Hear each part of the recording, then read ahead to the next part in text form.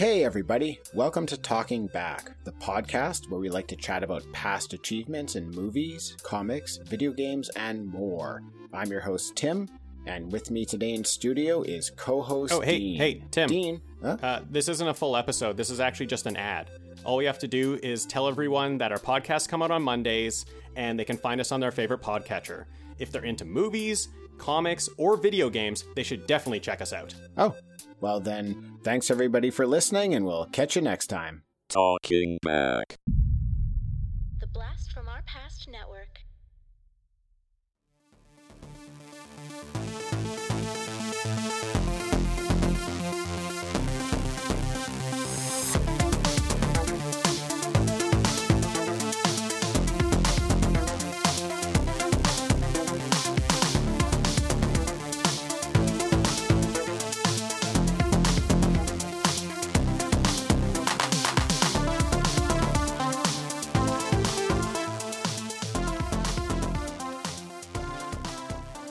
Hello and welcome back to Action on the BFOP network. My name is John and this is the podcast that watches all the action movies and they put them on our big list of the greatest action movies of all time. Special guest this week, but before we get to that, I'll introduce my co-hosts. Hey, James. Heyo! How are you?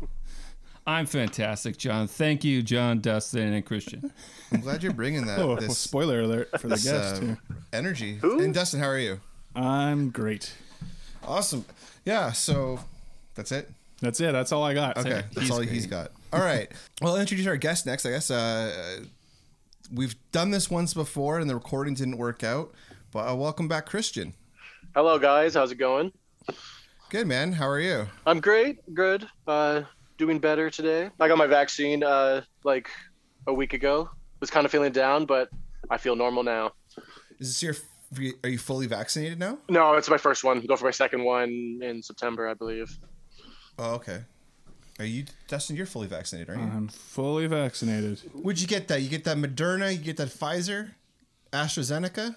What were you rocking, Christian? Pfizer. Oh, Pfizer fam. Oh yeah, Pfizer fam. Pfizer represent. Hashtag Pfizer fam.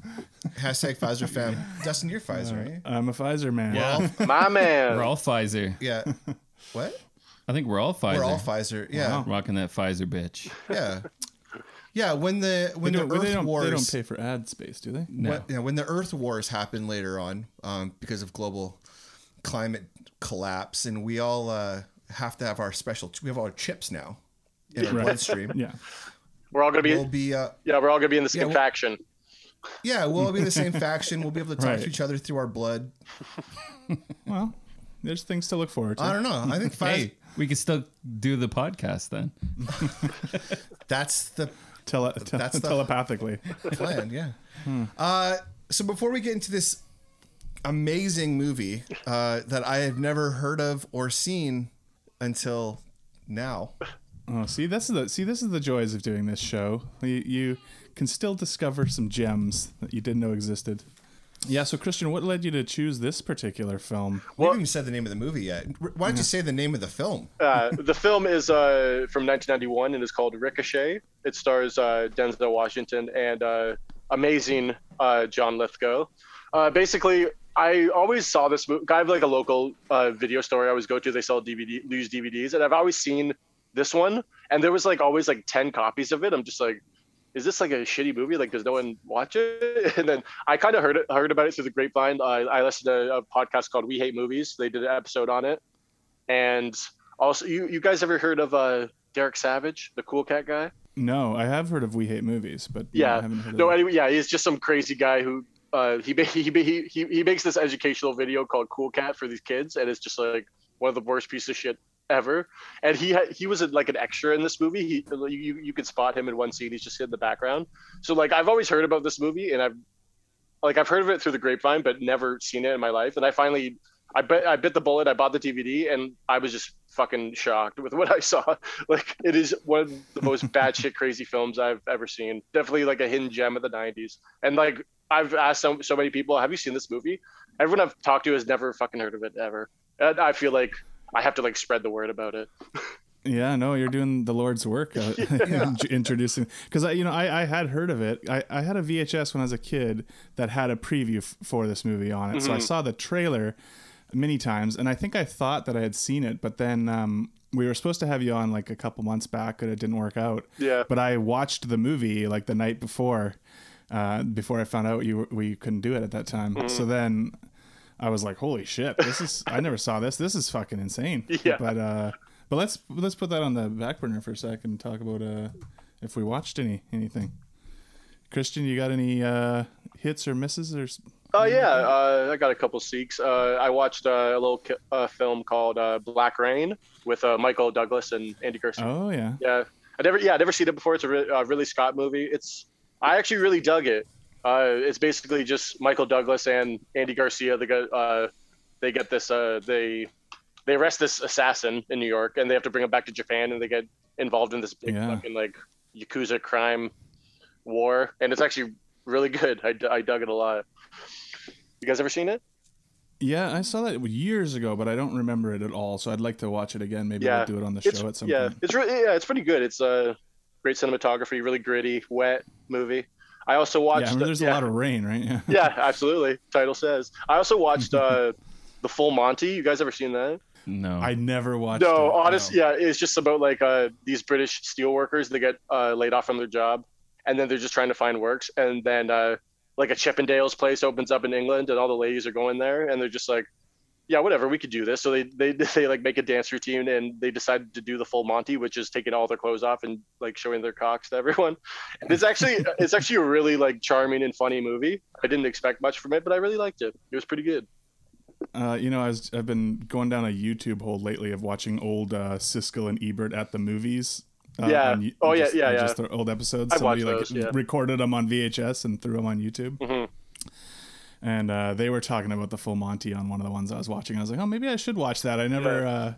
Did they like it? Or? Yeah, they liked it. Yeah, I'm pretty sure it was like a cultural phenomenon when it came out. I remember it being a big deal. Sure. Yeah, for sure. But I don't think that I was the target demographic when it came out. Yeah, at the time, yeah. Yeah. There was a whole bunch of British movies that were like kind of taken North America by storm at the time. Yeah, there was like late Four 90s. Weddings and a Funeral was around there. Yeah, Lock, Stock. And, Train Spotting. Yeah. Mm-hmm.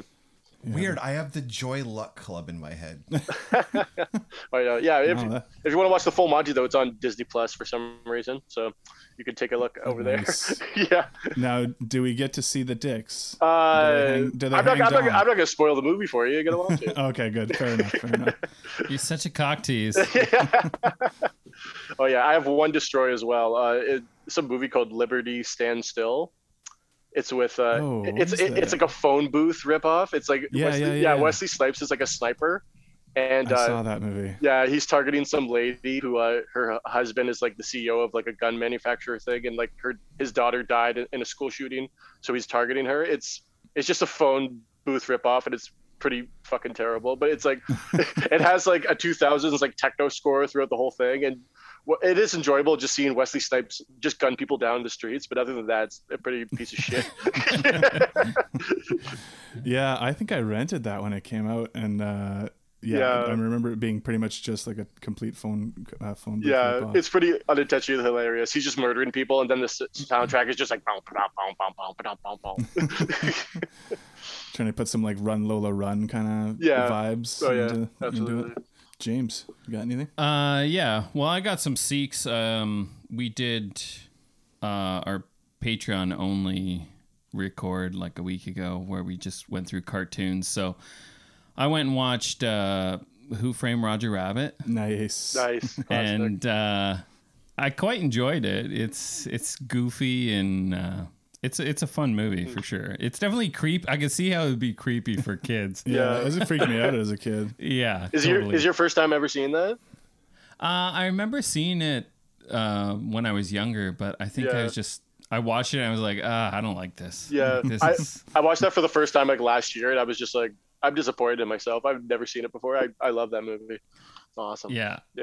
So I watched that, and then I watched also Spirited Away. Oh, nice. What did you think of that? It was good, and I actually watched it with my kids. Did they like it? It's one of the only movies they sat down and watched the whole thing. Yeah, they're not movie kids usually. No, they're not. My at kids are like love that movie, and Ponyo. Ponyo.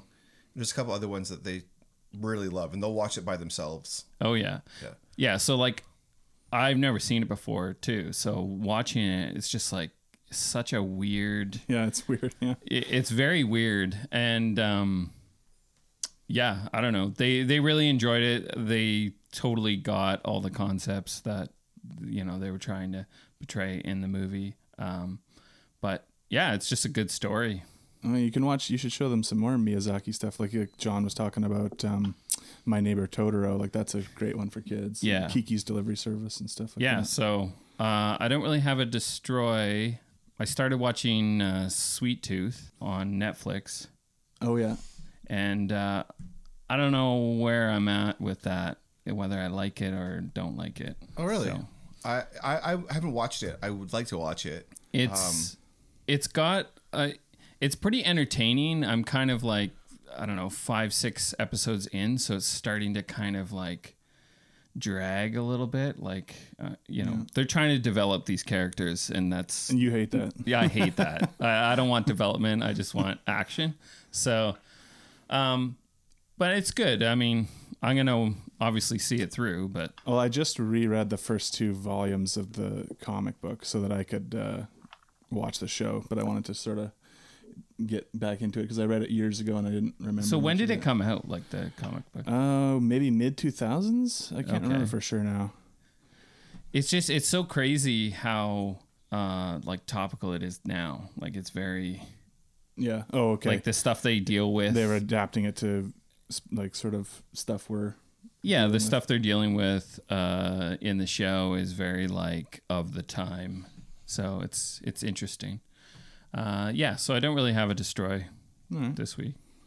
All right. Well, let's see. What did I watch? I watched this French movie called Playtime the other day from 1967. Has anyone heard of this? This is like a cousin fucker movie. A Luc Besson production. Yeah. Were they children? God, no. It's this really weird movie. It doesn't really have a plot. It's about this guy. You're following this guy as he's in Paris and he's trying to get to this meeting, but there's not a lot of dialogue, and it's mostly you're just sort of watching this bumbling kind of almost what's that cartoon about the blind guy, the old man, Mr. Magoo? Mr.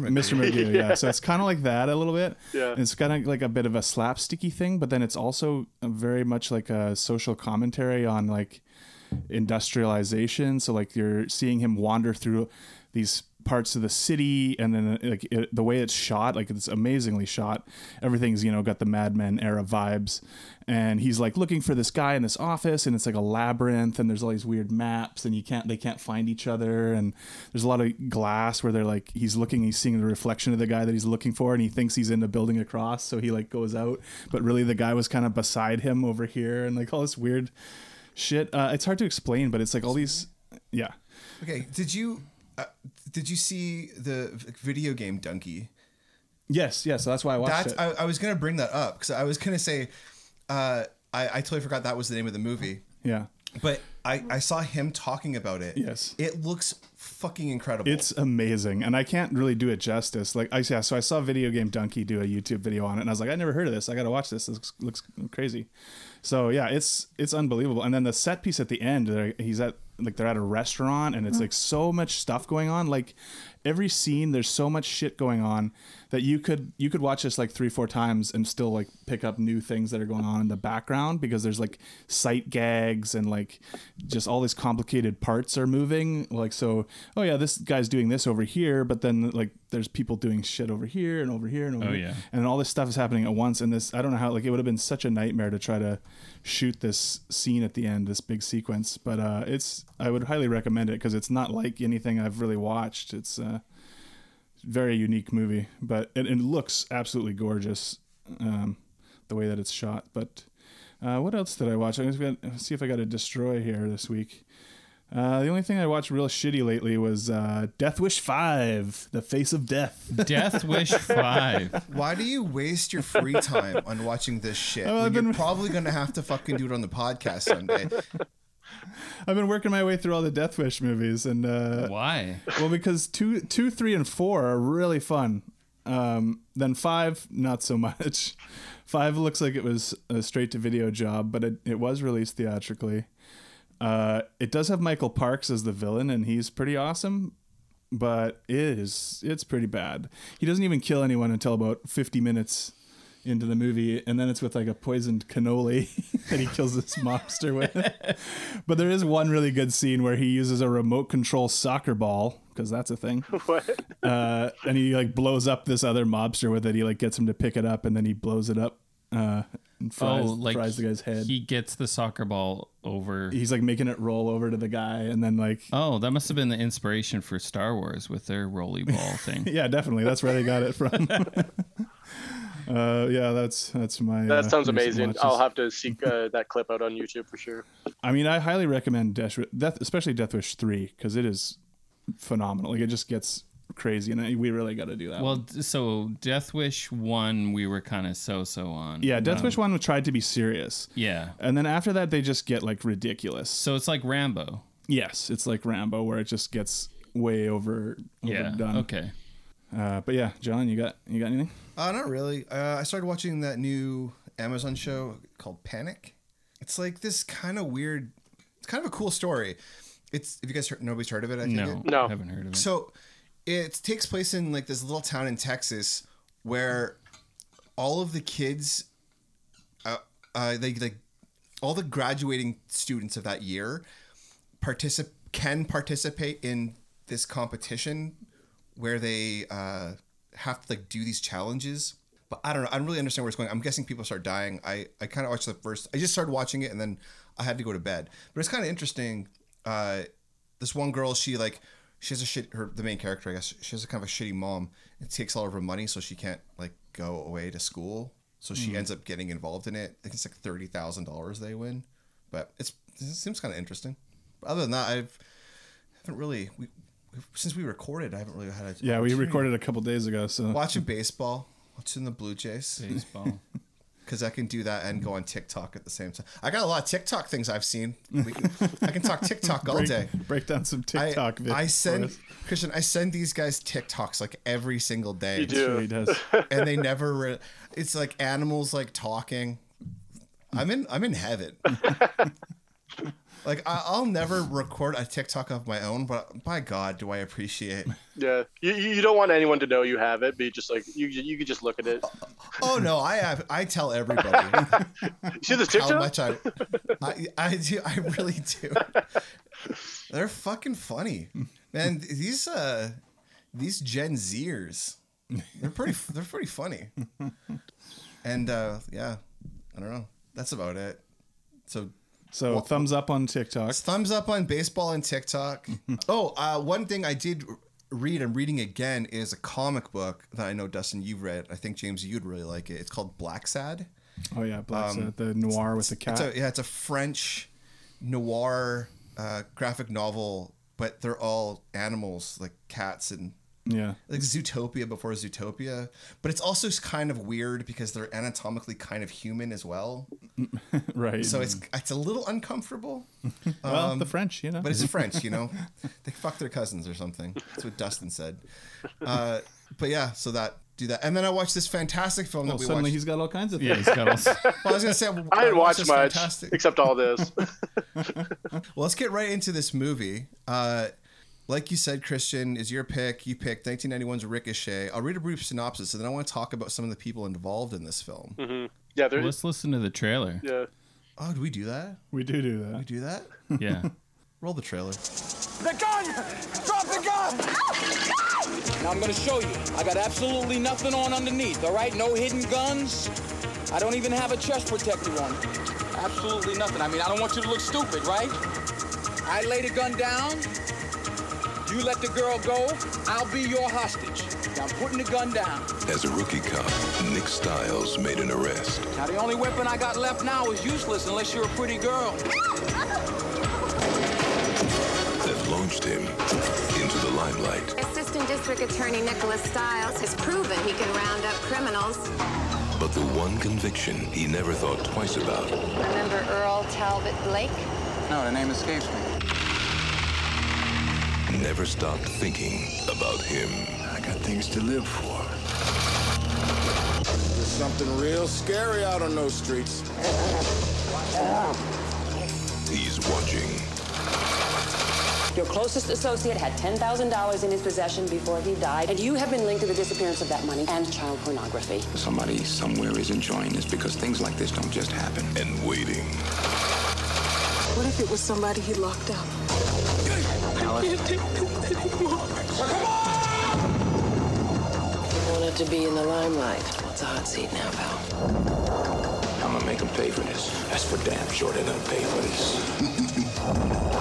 Yeah, man, if you don't trust me, at least trust my mean street homeboy. I want to see his face in the light of those cameras when they put the cuffs on. When it'll be complete. Denzel Washington, John Lithgow, Ice-T. Ricochet. All right, so 1991's Ricochet. Let's do a little more. Rated R. Clocking in at an hour and 42 minutes. I think they could have shaved at least 15 minutes off the film, if I'm being completely honest. I don't know. That's 15 minutes less batshit. A district attorney is terrorized by the criminal he put away years ago when he was a cop. That's it. That's it. So this movie is written by Fred Decker and directed by Russell Mulcahy. Well, the story is Fred Decker. The screenplay is our man Stephen E. D'Souza. Oh, that's right. Yeah, he's back again on this show. So these are some pretty common names for us. Fred Decker and Stephen E. D'Souza. Yeah, Fred Decker, Monster Squad. Yeah, he story for Predator. Yeah, The Predator, bunch of stuff, and then I don't know the director, but I went through his IMDb. Yeah, he's made a fuckload. He's made a lot of movies. But first mostly, two Highlanders. What's the word? Music videos. Oh yeah, he's a music video guy. He's an Australian guy. He did the. Has anyone seen Razorback? It's like an animal attack movie about a giant razorback pig in Australia killing people. No, I haven't. It's a great movie. Check that out. He also did that movie The Shadow with Alec Baldwin, like the Shadow. Yeah, that's a classic. That's one I feel like we need to do too. Just The Shadow. What's no? There's the other one is better. What's the Sam Raimi one? Oh, Darkman. Darkman. Yeah. Oh, I'm sure Darkman's definitely better, but I remember The Shadow. Yeah, because The Shadow knows. Lamont Cranston. Yeah, wealthy young man about town. Don't try to fucking school me on this shit.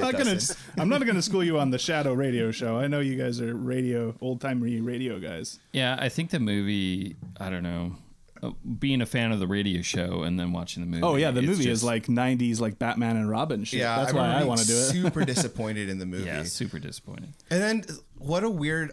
To me, this is kind of a weird lead and like leads of Denzel Washington and John Lithgow with strong support from Ice-T and Kevin Pollak. Yeah.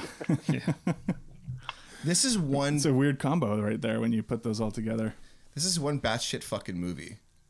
I don't know if we can stuff everything in. That's crazy about this film. Well, you got to start at the start. Start at the start. We've got from the jump. We've got. Denzel Washington and Kevin Pollak are these two like beat cops. Yeah, playing some basketball with Ice-T and his crew. Yeah, and they're just I forgot about that actually. It was a shock to see Ice-T right away, but he's got one of the greatest voices, I think. Oh yeah, he's just a cool motherfucker. Yeah, they're playing hoops, and I don't know. You're kind of introduced to these two guys, and you think, oh, this is gonna be like a typical cop movie thing. But like the weird thing about this movie is like the way that it jumps time. Like we follow like a huge chunk of these people's lives, right? Yeah. What's the time difference between? We'll get to like what happens, but what's the prison sentence? Like, how long is he in jail for? Yeah, it's like 7 years or 8 years or something like that. Yeah, I think it's like 8 years. He's up for parole, and then he is crazy. We'll get into that. He's up for parole. Like, this is America, right? Yeah. He's up for parole. He killed how many people? He's white. 4, 5 people. He's white, and he only killed like Latinos. Yeah, so it doesn't matter to the Americans. Yeah. I'm surprised they didn't give him an award or make him a cop. Yeah. You sure you don't want to join the force? Earl Talbot Blake? Earl, I think you've got what we're looking for. Yeah. Here's the captain like flicks a badge at him. Get out there on those streets and clean them up. Yeah, somebody talk about the introduction of John Lithgow. Yeah, Christian. Yeah, I could go for that. So John, what I've read from the synopsis and stuff, he's basically just like a hitman. So I guess like he's busting this drug deal. I don't know what the context is, but he's just going in there to mess with it. And yeah, the first thing I noticed about the whole thing, he has his little like fucking sidekick. He's like, "Oh man, you're the best, Earl Talbot." Yeah, I'm just like, what the hell? Like, yeah, this little fucker. His name's Kim. He reminds me of like a Pollux Troy. Like he's really annoying, and he's like, yeah, he's just like a sidekick. You guys ever seen that Looney Tunes cartoon with like Spike and Chester? Hey Spike, how about we chase cars, huh? Does that sound like fun? It reminded me of that. Hey, Spike. Yeah. Spike, what do we do? It reminded me exactly like that. Like Earl Talbot Blake is Spike, this big bad bulldog, and his puppy. He's like, "Hey man, you want me to get some bones for you? We're pals. He's just like always like kissing his ass. He's just, can you shut the fuck up and leave me alone? And he almost like and all this crap. But yeah, basically Earl Talbot Blake just goes in. He busts this drug deal. And then Denzel and Kevin Pollak they're having this deal by a fucking like a fair that's going on, or like a carnival, like a building next door for some reason. Not really a great place to do that. But then they cross paths, and this whole opening scene is pretty hilarious with all the stuff in it. But yeah, like even because they cross paths or whatever. Like Earl Talbot Blake like hops out a window, and then they're kind of like a standstill, and then some girl just comes walking out of a porta potty like do like didn't hear anything. She's like, "Oh hey, Johnny." Johnny. And then you get your typical fat American guy with a video camera like filming everything in his family videos. Like, "Oh, this is great! Holy shit!" There's just like this movie's actually really obsessed with home video recorders. In the news. Yeah, in the news, like there are so many scenes where somebody has like a camcorder. Yeah. Oh yeah. Yeah, it's true. But he busts up that drug deal because he thinks that this is going to bring him to the big time. Like, this is him thinking, "Oh, I'm going to go to like, this is going to kick off my like crime career." Yeah. So there's a line later in the movie where they meet up again, and Lithgow says to Denzel, like, "Imagine that we were both at the beginning of our careers." Right. But if you do the math on it, Lithgow was like supposed to be like 30. Yeah, that's why he has that terrible wig on in those first scenes. Yeah. He's got that red hair wig, and then like by the time he's out of prison, he's like, lost his hair to his actual like hair. He's supposed to be my age. I mean, that tracks. Yeah. Like Yeah, he that is the least convincing 30-year-old. Yeah, he's probably I've ever seen. He's probably one of those guys who's never looked young. Like if you look at like a young Christopher Lloyd, he looks like he's fucking like 42. No, I did go back and look through photos of him, and he always does. Like, he always looks the same age. Yeah. Even now, well, I didn't look at that recently, but he still looks. Yeah, that's like I was watching The Great Escape, and Donald Pleasance. It's like 1962 or something, and I'm like, "Oh, there's Donald Pleasance. He still looks exactly the fucking same as he does in like 20 years later in movies. He's bald already." And but it's like Will Ferrell. Like he always looks like a dad. Yeah, that's fair. It's Stallone. Always looks the same. Gotta get your Stallone. Before we get into all the standoff shit there, though, the scene, like, we're watching Denzel and Kevin Pollak. They're like bantering with each other as they go and drink some Pepsi from the Pepsi booth. And then there's like a band playing on a stage. Oh, the guy just... There's a guy, like a fat guy, and he's like really getting into the music. He's so into it. It's like really starting to give her dance moves and stuff. Oh, man. Yeah, there's I totally saw that. Yeah, there's a lot of... This movie has weird vibes. Like, there's like sprinkles of like weird shit all throughout. It's just like, it's kind of amazing. Yeah. And even Kevin Pollak, he's doing like like Star Trek impressions and stuff. I'm like, his Kirk. I know. Well, you guys, Pollock hasn't met an impression that he doesn't like. He can't shoehorn into a role. I honestly wish Kevin Pollock sucks. I like what? I'm not a big fan. I really like him. Yeah, in this movie, like he's just playing like a typical like sidekick, just saying jokes. But like normally, like he could have been replaced with anyone. I think mostly. Well, I mean, fast forward, he even gets like a fucking joke, like a terrible joke. To before he dies, like he must have been alive so he could kill me. It's just like, I'm like, what the fuck? I don't know. There's so much weird shit sprinkled out throughout this movie. It's fucking insane. I love. He's a true comedian. He even when he's dying, he's got a like what the hell? One more crack before I go. Yeah, I think I like it. I like the joke. Yeah, just as I mean, that whole scene is kind of a joke though, because he says that line, and like just before that, he's like, "Hey, catch!" And he throws the gun, and he's like, "Your fingerprints all over the smoking gun." Like, it's so gimmicky. I know, it's hilarious. Not gonna lie though, I laughed my ass off when Kevin Pollock got blown away. It's like 10 bullets, like oh. But I want to talk about Denzel taking his clothes off. Yeah, let's get back to the true highlight of showdown at the beginning. Oh yeah. That's just some crazy shit. Because when that girl comes out of the porta potty and he grabs her as a hostage, John Lithgow, and he's got the shotgun to her face, he says, "Back off, or this girl's boyfriend's gonna need a paper bag over her head the next time he fucks her." Oh no! The greatest part too is when Lithgow. Well, yeah, we'll go back to the showdown. But after he's arrested and he's like thinking of what happened, that line's repeated in his head. Yeah. Like he's laying in the bed. He's like remembering what's left of her. It's so. Yeah. I mean, right when he delivers that line, you're like, okay, this is maybe going to be something special. Oh man, yeah. We'll get to more lines of this movie. There's some bad shit lines in this too. Yeah, but like, sure. They're having the showdown or whatever. And like Denzel just starts taking off his clothes. I'm just like, what's this guy doing? And then like he takes off his pants and everything. He's like, I'll be your hostage. Come on, I'm in my underwear. I got no gun and all this stuff. Unless you're a pretty lady or pretty girl or something. The only weapon I have now is a danger to a pretty girl or something like that. It's like, wow. Well, that's funny because it's later on in the movie. There's a line where his wife says he has sex with this prostitute. Yeah, he's raped. He's raped. Sorry, he is raped. I apologize. He's raped by a prostitute, and he's like, I resisted as much as I could, and his wife's like, I know a few inches that didn't resist. It's like, what the fuck? Like Steven E. D'Souza, I think he writes every character from his perspective, not from the perspective of that character. It's like there's no fucking way this woman would say that. I know, it's really weird vibes, especially because I was reading, supposedly this is supposed to be in the Die Hard universe. Because the reporter, the reporter Gail is like the same reporter. Gail Wallens. Yeah, same reporter. I was just like, Die Hard wasn't this fucking up its own ass and crazy.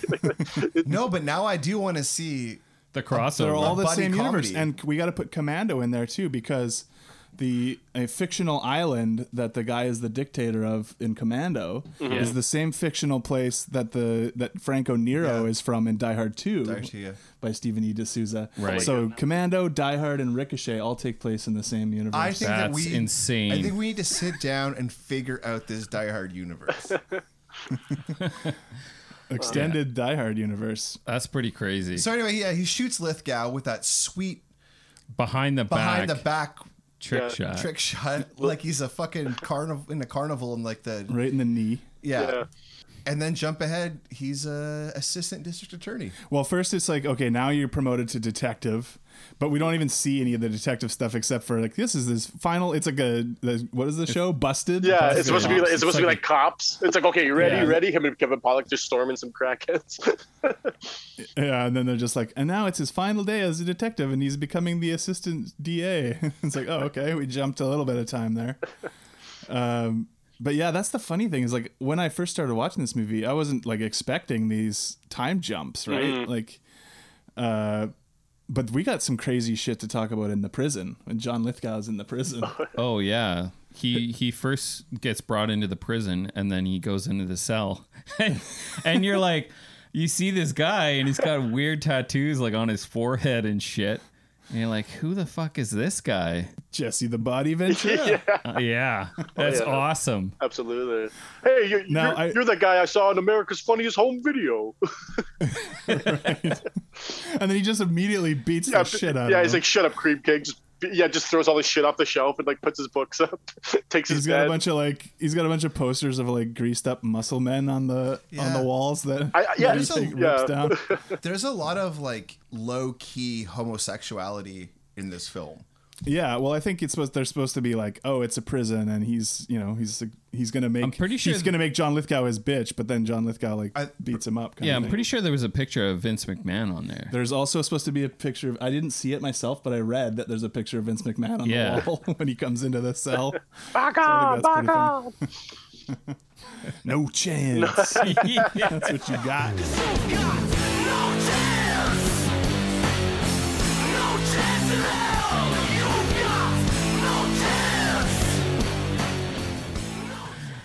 Yeah. Okay. But then they have like this weird fight in the cafeteria. What the fuck is that all about? That's so great. That's how they do things in prison games. Don't you know how they settle things? Okay, with two white men in this prison have a grudge. They settle it like true Aryan warriors. One-on-one and hand-to-hand. Come on. I think you're too good for us, Blake, but we're giving you that chance. Now grab your weapon and may the best Aryan win. Yeah, no, because I think Jesse Ventura, I guess he was probably an Aryan Nation member, and then like they're just like, okay, you gotta fight our fellow brother or whatever. All Aryan warriors must fight to the death. They give them swords and like they tape up like phone books and newspapers to them, and they make them battle each other. The body armor like phone books. It's so weird. Shit. Yeah. It's just crazy. Yeah, but I guess that's the Highlander coming out, I think. Yeah, the craziest thing about that is just like how it cuts to that scene. Like Denzel just goes home, kisses his wife and child, closes the door, and smash cut to them getting taped up and about to fight.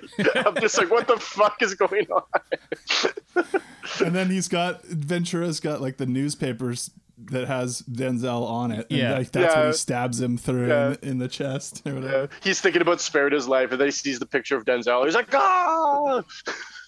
And so then the Aryan dude's like, oh yeah, you can't fuck with us and blah, blah, blah. And he's like, never mind that. We're going to like break out of here, basically. Let's be buddies. And you're like, oh, okay, that was fast. Yeah. And they're like, okay, sure.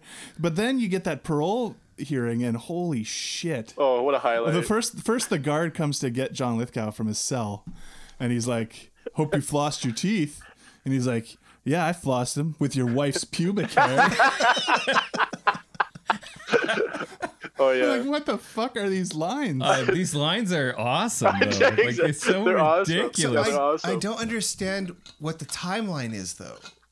Yeah, it's not totally clear. Because it almost feels like you're not supposed to think about it. He gets to jail one day and he breaks out like the next day. No, it's like it's supposed to be like 8 years. I know it's supposed to be, but it feels that way. Mm-hmm. Yeah, because what happens is after that whole fight scene, it then goes back to Denzel and him working through his whole like career and working his way up. Right, and we have a scene with him where he goes to confront Odessa, Ice-T's character in the projects or whatever, and he's like got the grenade. He's gonna like let off like blow up a grenade if they won't agree to not sell their drugs at his new like low income housing project that he's putting up or whatever. Mm-hmm. Yeah. So you get all that stuff at the same time. And then he's going to run for what, district attorney? But assistant. He's assistant DA, right? But then it kicks off his whole like political. We get a scene of him in court, like doing his thing. So he wants Lindsay Wagner's job? I wasn't clear on that. Is he gunning for her job, or he's just, or did he want to leapfrog and become mayor? I don't know. Well, there's this line his wife says about how you told me you'd be the governor by now when we got married, and he's like, I did. Blah, blah, blah. I don't know. So I'm not exactly sure what he's shooting for, but we just know he's climbing the ranks. He's climbing the ladder. Yeah, I don't understand. Do you run for district attorney in America? I couldn't tell you. You do. Okay. Yeah. That seems. Oh, shut up, Siri. That seems like a normal thing an average person should be voting on. Mm-hmm. Yeah. Well, it's just like sheriff. Also, not a thing that people should be voting on. I understand, but like that's how it works in America. I feel like that'd be so complicated. It'd be so tedious to vote. Anyway, that's not important. What is important is the breaking out of jail. Yeah. When he has the hearing. Oh man, it's so good. So then the guy's like, what's the first thing you're gonna do if we let you out of here? And he's like, I'd pay a visit to your house to thank me. Yeah, he's like, I get it. To thank me? No, to fuck your wife and your daughter and maybe even your dog. Oh, yeah. And then he pulls out like this little, I don't even know. He doesn't show him making this little like tiny one-shot pistol, shoots him through the head, and then there's like work going on in the prison. This guy gets a table saw and just rips this guy open. I was like, holy shit! I'm like, that whoa! Was insane. Oh yeah. Supposedly they had to cut a lot out of this because it was really violent. Because you also see some guy with a drill to someone's neck, but you don't really see any blood or anything. But that guy gets table sawed in the stomach. I was just like, holy fuck! Like, we need a Criterion fucking director's cut. I want to see the director's cut. I need the RoboCop X-rated cut. I read some shit that they cut out, and it's like insane. Like there's a part where he like tortures Denzel so much that he like pukes and then gives him a sponge to have to like clean up his own puke and stuff. Well, they show him when he wakes up in front of the courthouse. They show him covered in puke. Yeah. Oh yeah. Mm-hmm. Yeah, they need like a Blu-ray or something. Yeah, because the DVD I have it on this big like TV, and it's only like a little rectangle, like right in the middle of the screen. Yeah. So it's so old. Yeah, I was reading about the versions that are available, and apparently there's not even like a proper, like even the Blu-ray that is out, I think, is like, or no, it's just an HBO DVD, and like you're saying, it's like cropped. You don't get the full image. Yeah, exactly. I think this might be on HBO Max too, I've heard, but I don't know if it's a good version or not. Yeah, somebody needs to do a proper release for this. I watched the HBO version. Yeah. Oh, you did? Nice. Yeah. But once he saws that guy, you're like, holy shit, like this movie is fucking crazy. It doesn't fuck around. Yeah, and then then they're escaping the prison, and then the saddest moment of the movie for me is when he murders the bookmobile guy.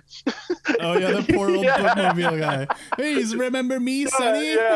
He's just, but like earlier, he's like, he goes up to him, he's like, "Come on, son, don't be so down. You want to read a book?" And then like he gets the Bible and this other big book to like straighten out his leg or whatever because he's in bed War and Peace. Yeah. And then he notices somebody's like, "Hello, young fella, remember me?" He just blows him away. I was like, no. Not the book, man. I know. But yeah, it reminded me of the one Simpsons episode, like Homer went to jail, and then like Hans Moleman is the book guy, and then he gets a book and he's like, how to escape from prison. He just hits him over the head, steals it. Oh yeah, it's classic. Oh man, yeah, all that stuff is just crazy. And then they're escaping the prison. They steal the bookmobile after they shoot him. Yeah, and they crash through the gate. The gate's like still hanging onto the van while they're driving. They're just like, oh shit, let's get out of here. I love that. Yeah, blowing guards away left and right. Yeah, and it's just like, you watch this and you're thinking, okay, this is like a real studio movie. It's got big name actors. I mean, granted, Denzel was pretty early in his career at this point, but he had just won the Oscar for Glory already. Yeah, right. This is his next. His next movie. Yeah, right after this, he did fucking Malcolm X. Yeah, between Glory and Malcolm X, he did Ricochet. Like, he's just to have some fun, I guess. Yeah, I mean, it was one of those things too, where probably like he'd already made this movie before he won the Oscar. Or something, it's possible. It's like a Halle Berry Catwoman situation where she like wins an Oscar and then makes Catwoman.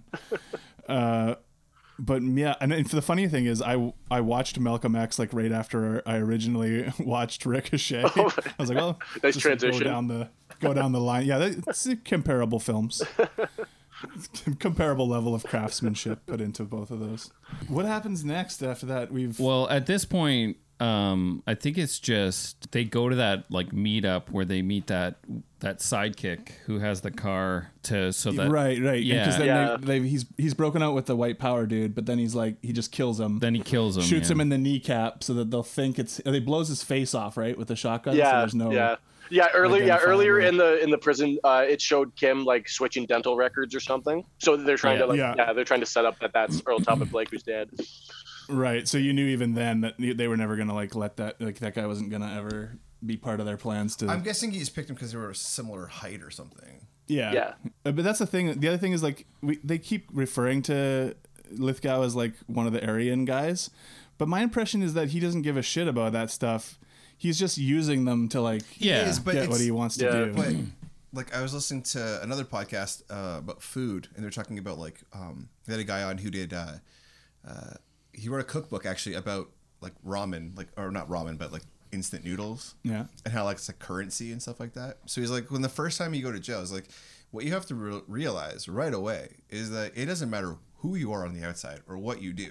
You run with your skin color. Right. Yeah. So even if he's not an Aryan, he has to be with. Makes sense, but it's just funny to me because he's like such a psycho on another level, but he just like uses who's ever around him. Like he's got his little sycophant always running around with him. Yeah, Blake. Way to go, Blake. Yeah, I love you, Blake. I love you. I like that his name is Earl Talbot Blake too, because it's like we got to give him 3 names so he's a psycho. Yeah, I know. Yeah, especially watching John Lithgow in this movie, it's basically him like being the Joker and shit. And like because I'm like a younger guy. I know him from like Third Rock from the Sun. Yeah. The first time I ever saw him act this crazy was like Cliffhanger, and I'm like, oh okay, like he's fun in this. And then I watched this, I'm just like, holy fuck, like, he's a great like psychopath. It's insane. My biggest cultural touchdown for him is Third Rock from the Sun. Yeah, I mean that was a big deal, that show, right? And something that was on for years and years. So I'm assuming that's how a lot of people know him. Yeah. But yeah, totally the Cliffhanger performance as well. Yet another movie we'll get to at some point. But Did you realize how tall Lithgow is? No, how tall is he? He's 6'4". Yeah. He's a big fucking guy. Yeah, he's not small. Yeah. And like Denzel's like because I had to look it up because I was like, man, he seems really tall. And Kevin Pollak's also he's quite really short. Yeah. But like Denzel's 6'1", I think. Like they're both pretty big guys. Yeah. So his whole purpose of breaking out of prison is like he's been planning this revenge for Denzel catching him at the beginning of the movie. Yeah, you see like his prison cell is just like pictures of fucking Denzel all over. It's like it's like crazy obsession kind of movie. Like and then like Kevin Pollak finds that stuff later when they're trying to like prove that he's the one that's coming after him and stuff. I mean, it's kind of weird after this, after they burn up the bookmobile, that everyone just accepts. He's dead. He's dead. He died found his body in the bookmobile when it burned up. It's like, why is the bookmobile there? Because it's just at a cliff. Yeah, and so he just decided to kill himself. But I think that, and it kind of makes sense when you think about the time, like early 90s, right? Like the dental records matched. Like that's the most definitive. Yeah, they had the dental records. The bullet in the knee. That's the most definitive thing you could have. Like. There's no such thing as DNA, right? Like that's all you have. That's it. Yeah, I know, but like I know. I think watching it I thought the same thing. I think watching it. I mean, the movie just wants you to accept that and move on. Yeah. There's a whole bunch of other shit we got to do, right? And to be fair to the film, like they do throw a lot of shit at you to distract from. Oh yeah, totally. That stuff. We're on to the next crazy thing before you can really think about what is going on. It escalates severely from there. In dark ways. Yeah. Like a lot. So first his sort of political, like, what would you call that guy? He's a councilman. His buddy councilman. Yeah, who's like helping him rise up the ranks. So, they show how much good, they make Denzel out to be a fucking saint. Right. Mm-hmm. Right? Which leads to a loophole, not a loophole, but like a hard to believe thing later on. But he's a saint. He's such a good guy. He does all this stuff. His dad's this like pastor that's like beloved in the community. He's raising money. This is PK. People call him PK. And then they decide they have a big fundraiser, and the guy is going to go deposit the money by himself. Yeah. In the middle of the night, and they end up putting him in drag and hanging him. And then just throwing some child porn in his magazines in his briefcase. They also they write a letter. It's like, oh yeah, me and Nick went to Florida. I feel so bad of what we did to these kids. Like they just make up some molestation story. It's fun. But I think this is all just feeding off of like the incredible fear at the time of like homosexuality, like transgender people. Mm-hmm. We're just out of the satanic panic. Children like being abused stuff.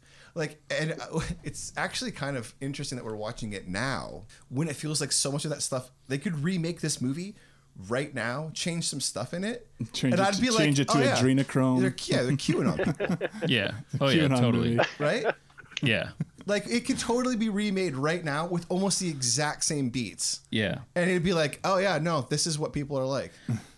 But it's like all the planning that goes into setting up Denzel, like getting the recording of him, and then at the restaurant that he uses later when he's with the that's where he gets the recording. And then I forget the sequence exactly how it all goes, but then like the tape recording of when he like pretends to be the power man and like come in and like fix the power. Like there's so many things going on. It's a very complex plan that he's undertaking here. After he sets up Denzel, it is like front page. It's like the fucking Wire all of a sudden. It is like they're in the DA's office. It honestly did actually feel like the Wire to me. Like they had McNulty or whatever. And what the fuck did I do? Yeah, it's like it's on the front page of the newspaper, and all of this goodwill he's built. No one's even questioning whether he did it or not. Everybody's like, well, you obviously did it. Yeah, exactly. They fucking tear him off his cross so fucking fast. And Gail Wallens is doing her news stories, and everyone's making him look so shitty, right? Yeah. Mm-hmm. Yeah, but like no one in the film is like, no, dude, of course this is it. Something bigger is going on. Like I thought Kevin Pollak. Well, because who would believe it? Who would believe this dead guy is somehow doing this? But you'd think of all people, Kevin Pollak was going to be like, I thought he was going to be like, no, we're going to get to the bottom of this. Obviously, this doesn't make sense. Kevin Pollak does stick with him. He does, but it's not the same. Like, it's not the strong support you'd think. His fucking wife. Yeah, his wife is like, what the fuck? Is willing to believe anything that Gail says right away. I think we're supposed to buy into some of that because they make Denzel look so crazy, right? Like they shoot him up with the speedball, and then he's kind of like losing it because he's mad. They put the video in his cassette thing. And he goes to he runs and tackles that clown. And he's gonna shoot. I don't think we should just brush over these things. No. We honestly can't. We can't. Okay, yeah. Earl Talbot Blake. So, yeah, basically. But he's kind of coming unglued. Yeah. Right. And I'm just saying that she starts off like on her back foot like pretty quickly. Yeah. Well, as soon as she finds out about him having sex with the prostitute. Even before that. Well, I think you're supposed to believe because Denzel says something about where he's reflecting on everything he's put into the politics and his career, right? Mm-hmm. And how he doesn't go visit his parents that are only so far away. He just saw his dad like 2 days ago. Yeah, doesn't spend time with his kids. Right, and he stuff says like that. He has a line about that, not seeing his family ever. So I think you're supposed to believe his wife is like, I don't even know who you are. I get it. I get that. I get that she goes to an extreme, like you fucking did all this shit. And I also just.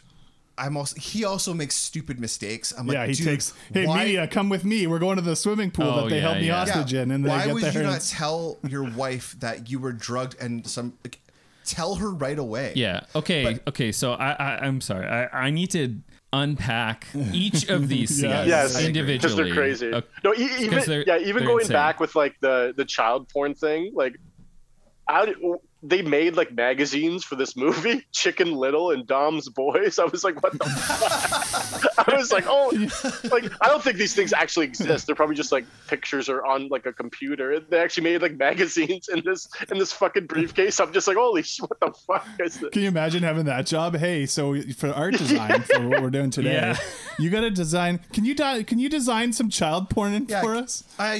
Do you have any connections in NAMBLA? Yeah. Okay. I know this sounds crazy. Can you please bring in a picture of your son swimming? Like this would be great. Like it's just whose photo do they use for that? I don't. Jesus. Like, are you just going to Getty Images and being like, I don't think you were allowed to do that. Yeah, definitely put on some lists after doing that fucking job. Okay, so we got the child porn. Yeah. Then he's being everybody's kind of turning against them a little bit. Mm-hmm. Well, they're like, what's going on? The money, the money's also gone too. Like the 10 grand. The money's gone that they raised for the telethon to do the towers thing. But before that, when they're doing the telethon, where John Lithgow goes to the house, and there's the babysitter there, right? Mm-hmm. Oh, that's right. That whole scene is just like, who the fuck is like, hey, Mr. Power Man guy, come sit down and be fucking creepy as hell. Yeah. I'll let you talk to my kids. Look at my magic eye. I'd be like, can you leave, sir? Get out of here. I think that again is something. I think it's real. I do think this is real. I think it's a sense that you trust anybody in a uniform. Yeah, that makes sense. You're told when you like work with other people in a customer service job, right? Like I was told, if anybody ever calls and asks if somebody's on shift, and they're not, or that even if they are sometimes, you never tell them when their next shift is, because you don't know who you're talking to, right? But I just say, hey, I'm John from so and so company, and everybody will tell me anything. Yeah, I've gotten credit card numbers over the phone. Jesus, I've got people just trust you, and if you have a uniform, it's the number one way to sneak into any World Series, the fucking Super Bowl. Put on a uniform, carry a toolbox or something, toolbox or a ladder. You can get anywhere with a uniform and a ladder. Oh, absolutely. Yeah, you see those videos on YouTube, people make fake passes and sneak into fights and shit. It's crazy to see some credentials where those things can get you. Well, the whole scene where they capture Denzel, they shoot him up with the speedball, they've got him in this empty swimming pool tied to a chair or whatever. And well, first they have that arm wrestling contest. Before right? that, I want to say how they get him. They get him. Denzel and his partner are drinking beer in the front seat of their car, and this is also The Wire. They're drinking in the car. Denzel's like, I gotta go, and then Pollock is like, go make a grandson for me, or a godson for me. Yeah. And then he's like, yeah. Gets out. He's like, don't drink and drive. And then his little tippity tap on top of the roof. Yeah.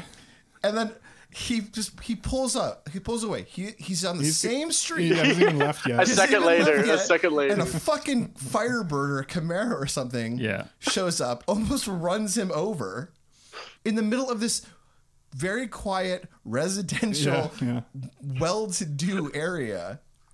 And then Blake comes out of the car, emerging from the shadows. Yeah. There's no a light doesn't go on. And they do this so quickly that his wife comes to the window and looks out and is like, oh, there's nothing. There's nothing. Like smoke. They're just gone. The best part about that too is he just beats him over the head with the gun, and then Kim's like, I bet he shit his pants. I can't wait to look. That's right. Oh yeah, he says I can't wait to oh man. Yeah, Kim especially. He says some of the most whack shit in this movie. Oh boss, I'm so proud of you. I can't wait till we get to the bar scene. Oh man, that's out of nowhere. This S&M fucking bar with a midget serving drinks standing on the. But yeah, God.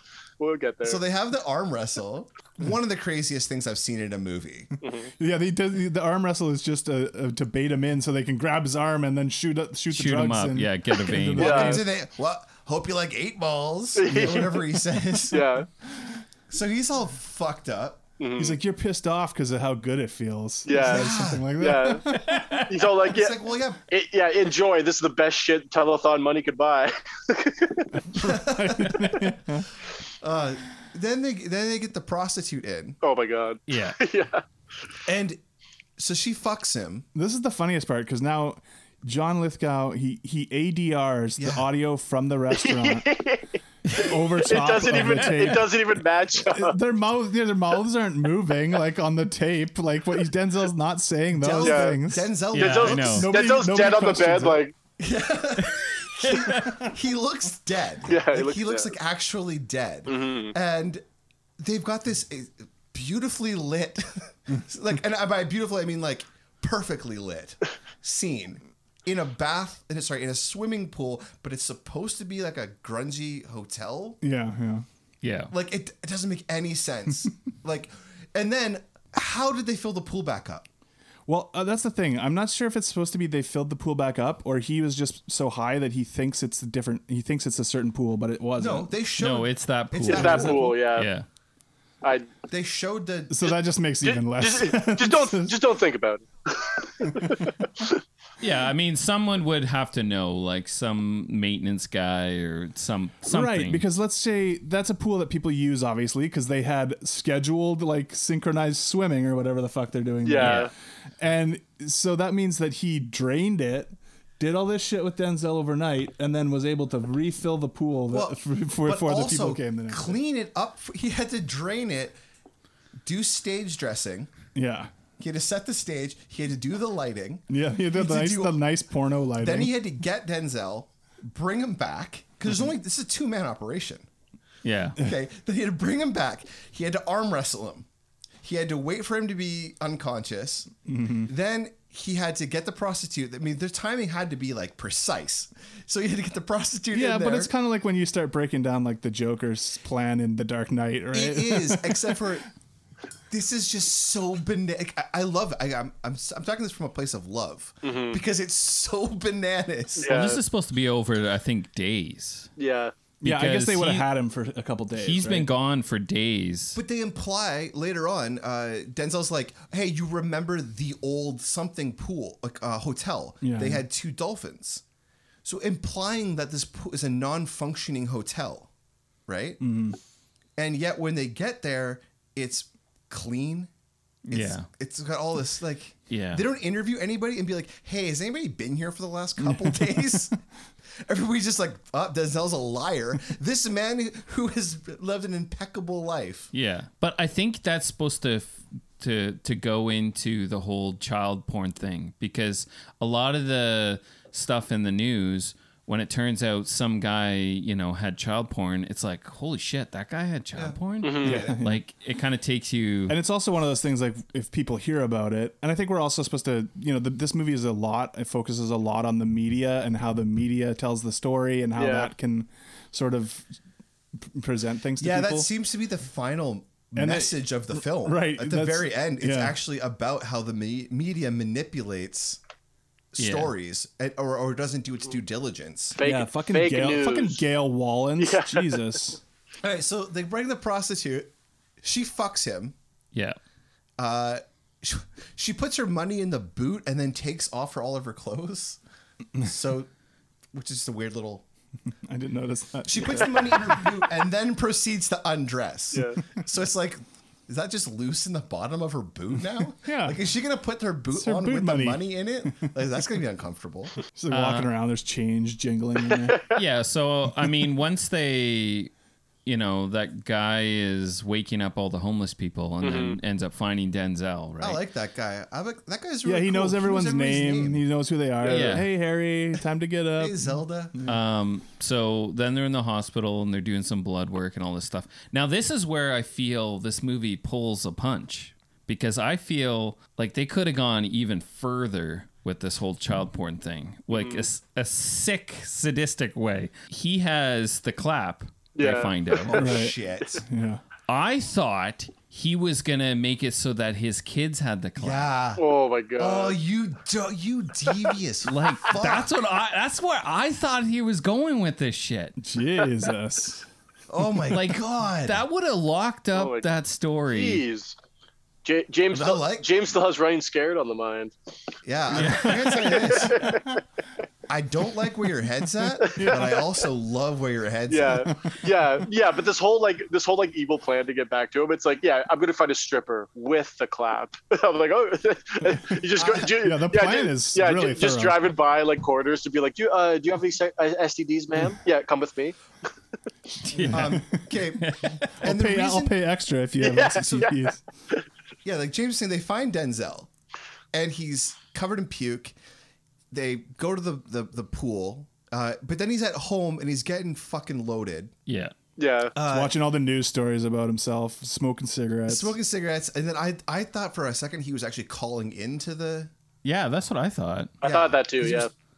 Yeah, he's talking as if he has called in. Actually, he's another just talking to the TV. Point towards how much this is about the media, because they have that like crosstalk thing. Yeah. Where it's like, a conservative and a wacky, crazy conspiracy theorist guy. Black man. Like he's talking about the Rockefellers and stuff. Yeah. He gets a phone call from his boss at that point. Yeah. And it's like, all right, we got your blood results back. We found heroin, cocaine, and something a bit more delicate. And they're like, the fuck? When they do a blood test for like that, do they look for... I think they just look... a standard blood test. They just check off everything. I don't know. Yes. But then why are they calling the district attorney? Because like obviously this is an investigation of like what happened to him. Yeah. This is at that point is when he gets suspended, right? Because they were at first they're like, oh yeah, this looks bad, but then like this looks bad. No, he doesn't get suspended then. He gets it's after he tackles the clown and he runs. Yeah. So he there's another lady like filming him. Yeah. Yeah. So they call and then he goes in. So yeah, that was before. They call and they tell him that news over the phone. Yeah. So his wife's right there. Overhears. And then this one he has to kind of try to explain, like, look, I didn't want to do it. There was this woman that I tried to resist. Resist with all my strength. And then we get that I know a few inches of you that didn't try to resist. Yeah. Line, which is just chef's kiss. That's crazy. Is she saying his dick is only 3 inches long? Jeez. But then he wakes up and there's the videotape that says "Play me." Yeah. And then there's Blake like standing over his children, and then he's like, "Where? No one's home." He sees the note from his wife; they're gone to the park, whatever. Then he runs there in his house coat. This is like very Bad Boys Will Smith. Yeah. Totally. Oh, yeah. Yeah, preceding that. Yeah. Chest exposed, running down the street. Yeah, and then he runs down the street, and then Kim just pops to the side of the frame like a cartoon character. He's like, yeah. And then he has the tape, and he goes and switches it or whatever. Switches the tape. Yeah, I was talking to the screen. I was like, man, no, the tape. You don't have the tape. You need the tape. Yeah. He's still the effects of the drugs are still on him. Yeah, like for sure. Withdrawal. Okay. But he's also drunk at the same time. Yeah. He's also he drank a bottle of scotch. Yeah, definitely hungover. Yeah. The biggest like wah the movie is like not grabbing that tape because then he shows it to his boss. It's just a sex tape of him getting fucked. He's like, no, this is not it. This is not it. I didn't say that. No, I mean I did say that. But like I said it, said it to a waitress. And like, Earl Tubman Blade had an axe. He was gonna chop out my kids. I swear to God. Yeah. And then So you can see how the guy would look like he was fucking crazy. Yeah, you should just take a breath. Yeah. Just take a breath and be like, guys. Yeah, but yeah. I know, but this is all happening to him so fast. I It's know. like he's supposed to be so discombobulated by it all. Yeah. Mm-hmm. So after he grabs the tape, he runs to the park and like he's just trying to check out the kids or whatever, and he sees some man walking up to his kids, tackles them, and it's just like it's a clown. He takes off his nose. He's just like, I'm a clown. And then apparently every important person in the city's child is there. Yeah, because the rich people's kids all go to the same school, right? So like some senator is there, some whatever, wasn't it like the senator was the one who videotaped him and sent it to the news or whatever? Yeah. But because they're always like, here's some more home footage shot, like we keep saying the home footage that somebody takes. At the same time, when he shows his wife, his boss, the fuck video, it's like on the news like right away. Yeah, because they had another copy of it that they sent to the news as well. Did I ask this question already? The reason that they actually I figured this out. The reason they got the blood work was because they had a guy there's that white guy that's a lawyer. Yeah, the one that him and Denzel, that first trial scene we see, he's like arguing against that guy. He's the one that he's like he discreetly got it and he calls him like a snake or something like that. And then he's like, hey, what's up? I'm in the room too. Mm-hmm. So is that guy? He's a defense attorney, right? He was, but this is again going back to the time jumps. Yeah, he has started working for the prosecution. Okay. I couldn't put that together. I was she's like, we're all on the same team now because like I know you guys have been enemies in the past, kind of thing.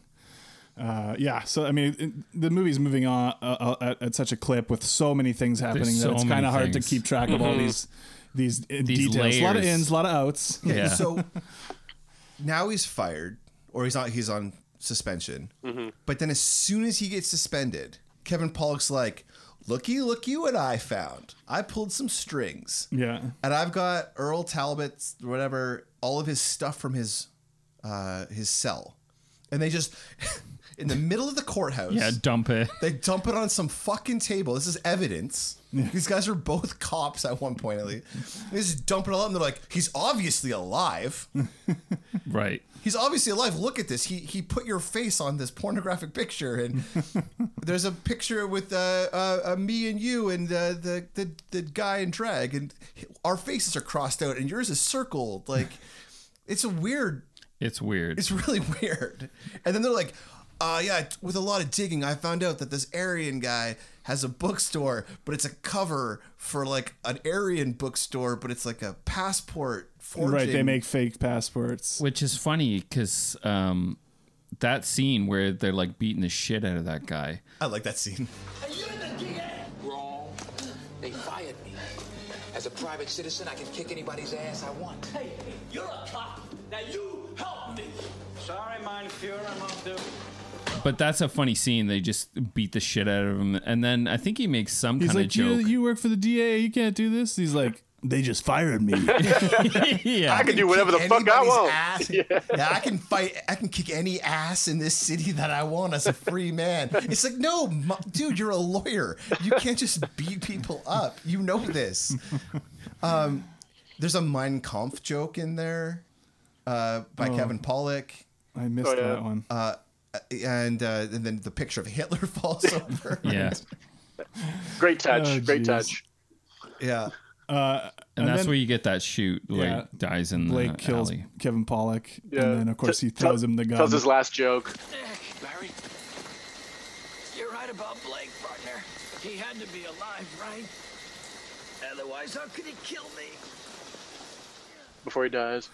Yeah. So then he's like, okay, my life's going to come undone. I need to phone my old buddy, Odessa. And get some help from him. But this is where we get the scene with Blake and what's his name? The little guy? Kim. Yeah. Kim. They go to that bar and it's just like weird bar. This is like fucking Blade meets like I don't know what. It's like the Blade rave meets I don't know. Yeah, there's like all kinds of stuff going on here. And Kim's like, pretty cool place, right? He's like, it's full of disgusting. It's like full of freaks people, and freaks. Yeah. And he's like, you guys have been like partners for a while. Like, you didn't know Kim was into this? Yeah. Don't kink shame Kim. I'm here for whatever people are into. If this is what Kim's into, man, good for him. I'm telling John Lithgow. Yeah. All these people, I gotta be honest, all these people seem pretty fucking happy. Yeah. Like, just let them be. I kind of think this is Kim's like last resort to try to like get him as a partner. He's like, you're not paying attention to me anymore. All you care about is Denzel. Like, I just want to be with you. He's like, brings him to this bar. I did wonder if Isn't this place awesome? Yeah. Like, no, it's repulsive. I did wonder if there was like if Lithgow and Kim had a romantic thing. Like, well, I think Kim would like there to be. Yeah. I think it was also all implied, and this is just more fear of gay people. Yeah, it's definitely like a Mr. Burns like Smithers situation, I believe. And then they've got the little person with like the holsters of vodka or whiskey pouring like Johnny. I think his name is Johnny. And he's like pouring drinks from his little holsters. Like, how are they keeping track of whose tab is what at this place? It's crazy. This place is nuts. Yeah, and then Kim is like, oh, hey, yeah, he knows like the bartender's name and stuff. He's like, give me the, and then, but the funniest part is when he's like, when Lithgow's like, no, it's disgusting, it's full of freaks or whatever. He's like, yeah, it is gross. But it's such a weird scene to put in this movie. It's like, hey, you know what we need to do? Like, we got to go like multiple layers deep here. We need to have this scene. It reminds me back of like the big like prison sword fight. Like, it just comes out of nowhere. It's just like, okay, I guess we're doing this now. Like, they throw everything at the wall. Yeah, none of the like scenes, like even the scenes to get from one point to another, it's like we can't just have like a scene with them talking. There has to be some crazy shit going on. Yeah. So again, they're watching the news. Yeah. Mm-hmm. Right. And so now Denzel's on the top of. Right. He was watching White Heat with James Cagney on TV earlier. Yeah. Top of the world when he goes on the roof of the building. So he's like, I'm going to go and act like I'm I've lost my shit up there. Yeah. And he's like puts makeup on. He's putting lipstick on. We need to go back though. Yeah, just a little bit. But basically, Denzel, he can't trust anyone anymore, so he calls up Odessa, and he brings his family to stay at the ghetto with them because it's the safest place. That's what he thinks. And then that's where he's right. Yeah, like, it is the safest place. At that point, yeah. They're the only Odessa and his crew are the only people who believe him. Yeah, and Kevin Pollak's dead, so that's gone. Yeah, so naturally you bring in more Ice-T. There should have been more Ice-T in this movie. I'll say that for sure. Ice-T should have been the cop. That would have been amazing. But Odessa and Denzel grew up together. Yeah. Right? Mm-hmm. Yeah, they just went separate ways. Okay. Yeah. But so he, speaking of just like throwing together an incredibly intricate plan, puts together this plan in his mind in seconds. Really, he does, because he comes home to talk to his wife, and he's like, "Get my gloves, the insulated ones." Yeah, that's gonna play into some stuff. Get my boots, makeup. I need makeup. Yeah. No, he says, get lipstick. Yeah. And he's like, I need my climbing gear. Yeah. Oh yeah. Totally. He has all of this like just all together so quickly. All this shit. And then it's fucking Batman. Yeah. He goes to Odessa, and his wife is obviously afraid at this point. Like, doesn't know what to do. But she's like, I trust you. I trust you in the end. Well, I guess. But he's like, I'm still the same man you married. Believe me. And she's like, not lately. Yeah. But he says, tell me if you still love me, or I'm doing all of this to save you, pretty much. And then these two big dudes just take the kids. And she's like, I guess I'm ride or die. I guess. Come with me, little one. Yeah. And then I guess now at this point, he has not only formulated his was it Rube Goldberg plan. He's also informed Odessa. Odessa's all prepared with his guys. Odessa has put everything into play, and they're just like fucking going for it like the same night. Yeah, same night. It's all happening. And he's like up there on the roof acting like a complete loon, right? He's lost his mind. Yeah, I killed my partner, blah, blah, blah. I did all this shit. And then, so then they've set up like the meth lab to blow up basically inside the building. Yeah. So he lights the torch and throws it through the glass. He has a Molotov cocktail. Yeah, Molotov. That's right. Takes a Molotov cocktail. But before that happens, Odessa's men are situated very strategically throughout the neighborhood in preparation for the final confrontation. And they know what Lithgow looks like. They know what Kim looks like. Even though, who has a fucking picture of Kim? Yeah. Did they call in a sketch artist? Especially with like John Lithgow, he's just walking out in the open with all the news cameras around. Like, just no one remember who this dude is. He walks right past Gail Wall. He walks past her and a cop. Mm-hmm. So couldn't have it just ended right there? Yes. Couldn't that wouldn't be nearly as fun. No, they had to go to the weird tower thing. Well, why did they have to? Because it's all about him building the tower. Oh, right. Who's got the power? If you want the power, come to the tower. Yeah, bring your punk ass to the tower. They take Kim. Okay, because somehow they know what he looks like. They take him. They've got him. Now it's just John Lithgow staring up at Denzel.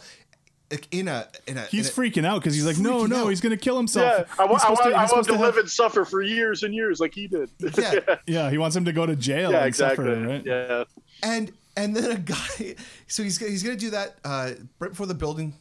Was it the building blow up already? He throws that thing down. It starts to blow up. He jumps through the skylight down the construction tube while the building is exploding around him. That was pretty cool. Yeah. You just hear him going through it too. He's like, oh. But can you imagine laying this plan out? Yeah. So what I'm going to do is I'm going to throw this down, light up the explosives off, blow up the whole fucking building. But I'm going to jump down the tube and slide out to safety. All Home Alone 2. 2, Lost in New York. Yeah. But Ice-T's just okay with all this? Ice-T's like, yeah, man, sounds like a plan. Yes. Let's blow it up. Yeah, there's like a line. He says like, oh yeah, I could fuck with the police department, the fire department, all in one go or something. Like, I don't. It's just some kind of like gang territory plan. I don't know. But so then at this point, there's a phone call. Payphone. A payphone, and the guy's like, "Hey, you're Earl Talbot Blake. The phone's for you." He's like, "You don't know me. You don't know me." Yeah. Who the hell? Yeah, pushes him away. Who the hell are you? Why don't they just take him down right there? Like, yeah. That's not as satisfying. Has to be him and Denzel, mano a mano. So then we get to like probably the most deranged thing that Denzel has thought of. And this is a Darkman sequence. Yeah, this is how Darkman ends, basically. So Denzel has instructed Odessa's men to tie him up on top of the tower by his arms. Yeah, he's like crucified on the construction site. So he's up there in a Jesus Christ pose. Like Denzel, can you imagine him telling Odessa that? Being like, okay, and then the coup de grace. You tie him to the tower like this, like Jesus. It's just bait. We bait him to come. Yeah. At that point, Odessa should be like, okay, I think you are insane. I think you have fucking lost your mind. This is fucking nuts. We do get a big moment though. Fucking Kim finally tells off Earl Talbot. He's like, "You're a fucking punk ass. You didn't do anything. I don't know why you kissed her ass for all these years." And he just he just finally turns on him at that point. All it took was for him to be kidnapped and tied to a building. Yeah. Like you didn't. He's just like, you didn't destroy his life like I thought you did. You're not all that great. Yeah, you suck. And then he just shoots him. And that's the end of Kim. And there's Denzel climbing up the rafters. Denzel has some great lines near the end here. Yeah, he shoots him. He's like, "Oh, is that how you treat your friends, buddy?" And this is the part where Denzel's acting like he is kind of like he has gone a little bit crazy because of all this shit that's happened to him. He's saying like crazy shit to him. He's like, yeah, it's liberating. It's liberating to lose your mind. Like, all of a sudden he's fucking Two-Face. Like he's just completely lost his mind. Yeah, he's the DA. It's Two-Face. Yeah. And they just keep climbing higher and higher, and then there's like a spike, and then they arm wrestle again, like old times, chum, or something like that. I just Denzel loses that arm wrestling contest. Yeah. Oh, definitely. I just don't understand the construction of this tower. I know. What the fuck is this place? Who's the foreman of this? This is not being done properly. It's just so weird. Like I don't really get what's going on here either, because it's a whole bunch of metal. Like it's like metal, some sort of antenna. Like I don't understand what it's even supposed to be. Yeah, I don't get it. But it's supposed to be like, oh, the old whatever we're gonna change it to. Yeah. This is his project. It's his project. Yeah, it just doesn't make any sense. It makes sense that it's all metal because he's gonna electrocute him. I mean, that's why I can't decide if this screenplay is like dog shit or like utter genius. Fucking genius. Like they managed to work everything back around, and everything comes back. Everything we touched on, even though there's like so much shit going on, so many moving parts. Yeah, we're back. We're ending at the towers. Yeah, like it's overbloated, but it's like all the stuff you want to see, kind of. So yeah. So they're gonna battle to the death on this tower. Now, Denzel Washington has gone through experiencing an 8-ball, heroin and cocaine for the first time, multiple times. He just drank a bottle of whiskey. Well, I think this is at least several hours after that. Okay. Have you drank a bottle of whiskey before? But still, like even if it's the next day, he's not tip top. Like no. he's well, maybe he did a couple bumps just to like keep himself going. That would make sense. Couple key bumps, and he's gonna fight John Lithgow on these towers. Then the rock climbing gear comes into play. Yeah, because after he gets his arm impaled, after he loses the arm wrestling contest, Denzel goes his arm through the spike. That's like super bloody and stuff. And I'm like, Jesus, like, and then he just is acting as if like nothing really happened to his arm after that. He swings on his rappelling gear around the tower. It looks so funny to me, like he's swinging over. It's just like, he threw up that hook, got it on the rung that he needed to get it on. Swings around like fucking Batman or Darkman. It's just like so much stuff has to go right in order for this plan to pay off. Yeah. It reminds me of like a sequel to Cliffhanger. Basically, it's like John Lithgow comes back to life, but now it's Denzel just climbing these fucking towers. But yeah, and so then he's got Odessa's on the ground. His guys have boxed the cops out of interfering with the situation. Yeah. But then let the media vans in so they could get footage of Blake, and he's like, "Hey, Blake, you're famous. Alive. Your media is here." Yeah, like they're like zoomed right in, and somebody's like, "Isn't that Earl Talbot?" Just a random, and his face is just like, who? Yeah, nobody recognized him. Like he's the camera earlier. Yeah, they didn't recognize him when he's walking past them, but when he's up on a tower, it's like, oh, there he is. Is that Earl Talbot Blake? And then this unnecessary electrocution.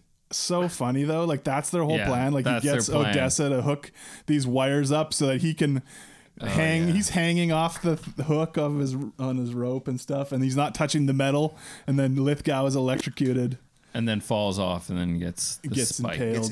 Yeah. This is one of our. We just watched Marked for Death. It was one of the screw faces gets impaled at the end of that movie too. Ooh. Oh yeah. Lithgow falls, and Denzel has a great line. He's like, "I think you got the point," or whatever. Yeah. now you get the point. Yeah, now you get the point or something. That's a Stephen E. D'Souza right there. Yeah.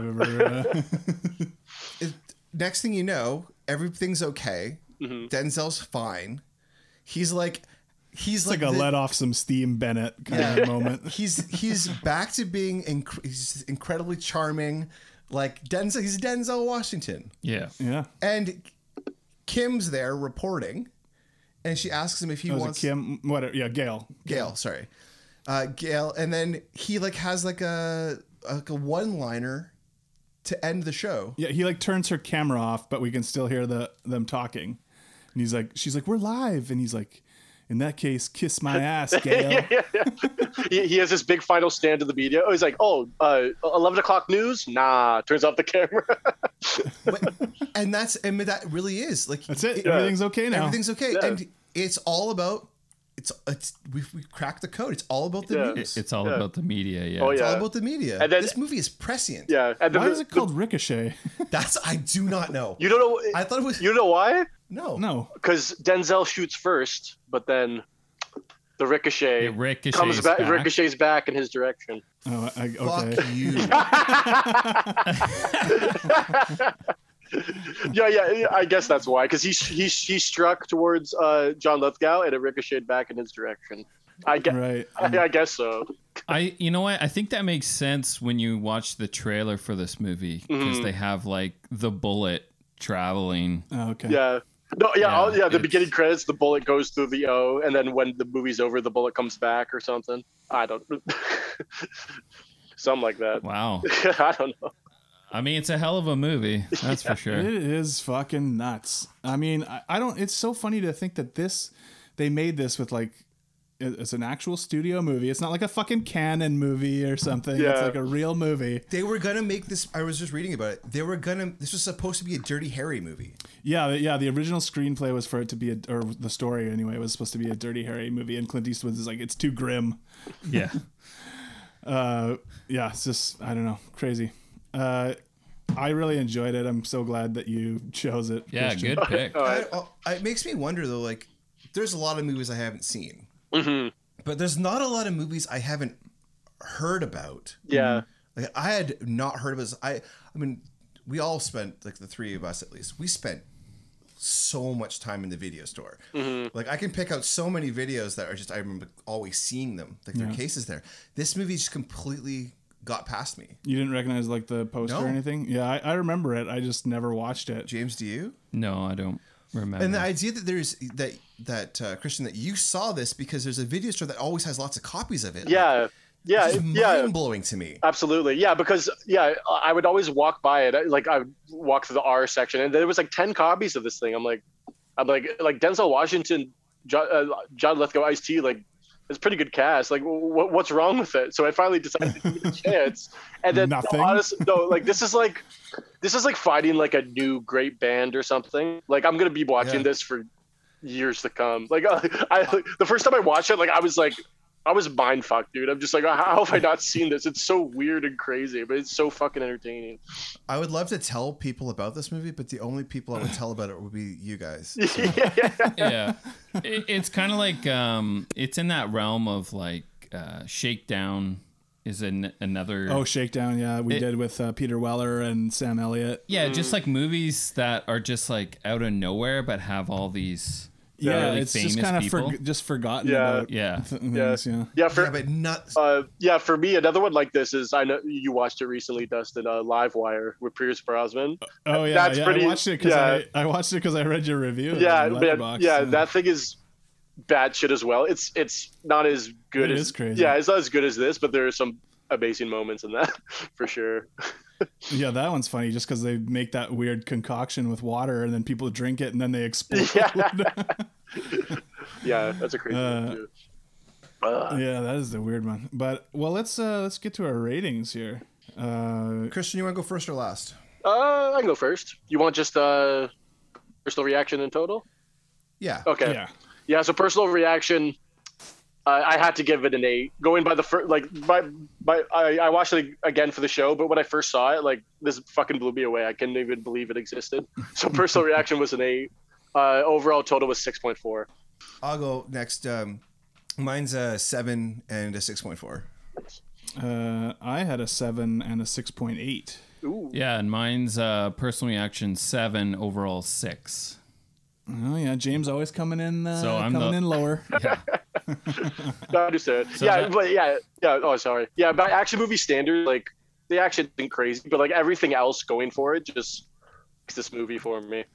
Oh yeah, definitely. Now, last time you picked Running Scared, and we weren't able to put that out, but here you've totally redeemed yourself. I'm so glad I brought the guns this time. So that gives it an overall 6.4. It ties it with 2 films: The Long Kiss Goodnight, and Watchmen. Well, man, I really like The Long Kiss Goodnight. Shane Black script. That's a fun movie.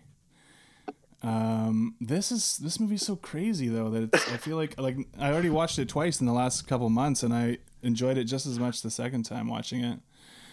But I really like the Shane Black script, so I would probably put it between the two for me. I'm good with that. Yeah, I'm good with that too. Yeah.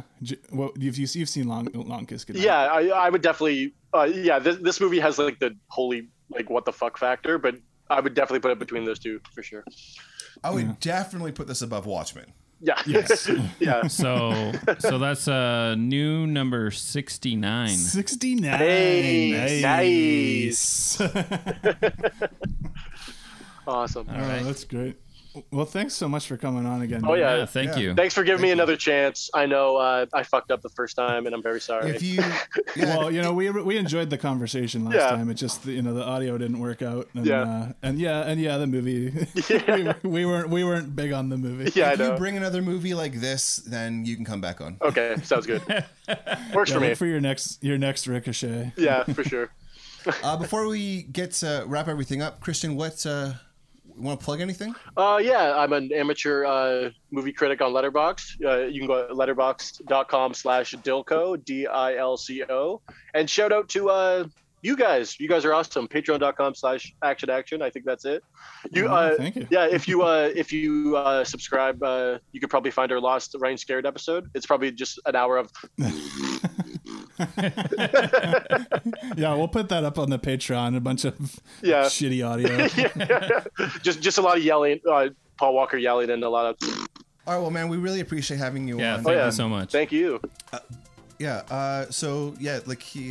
check us out on Instagram. Is the easiest way to find a link to our Patreon, our Letterboxd, to the big list of all of our movies, and we'll see you next week.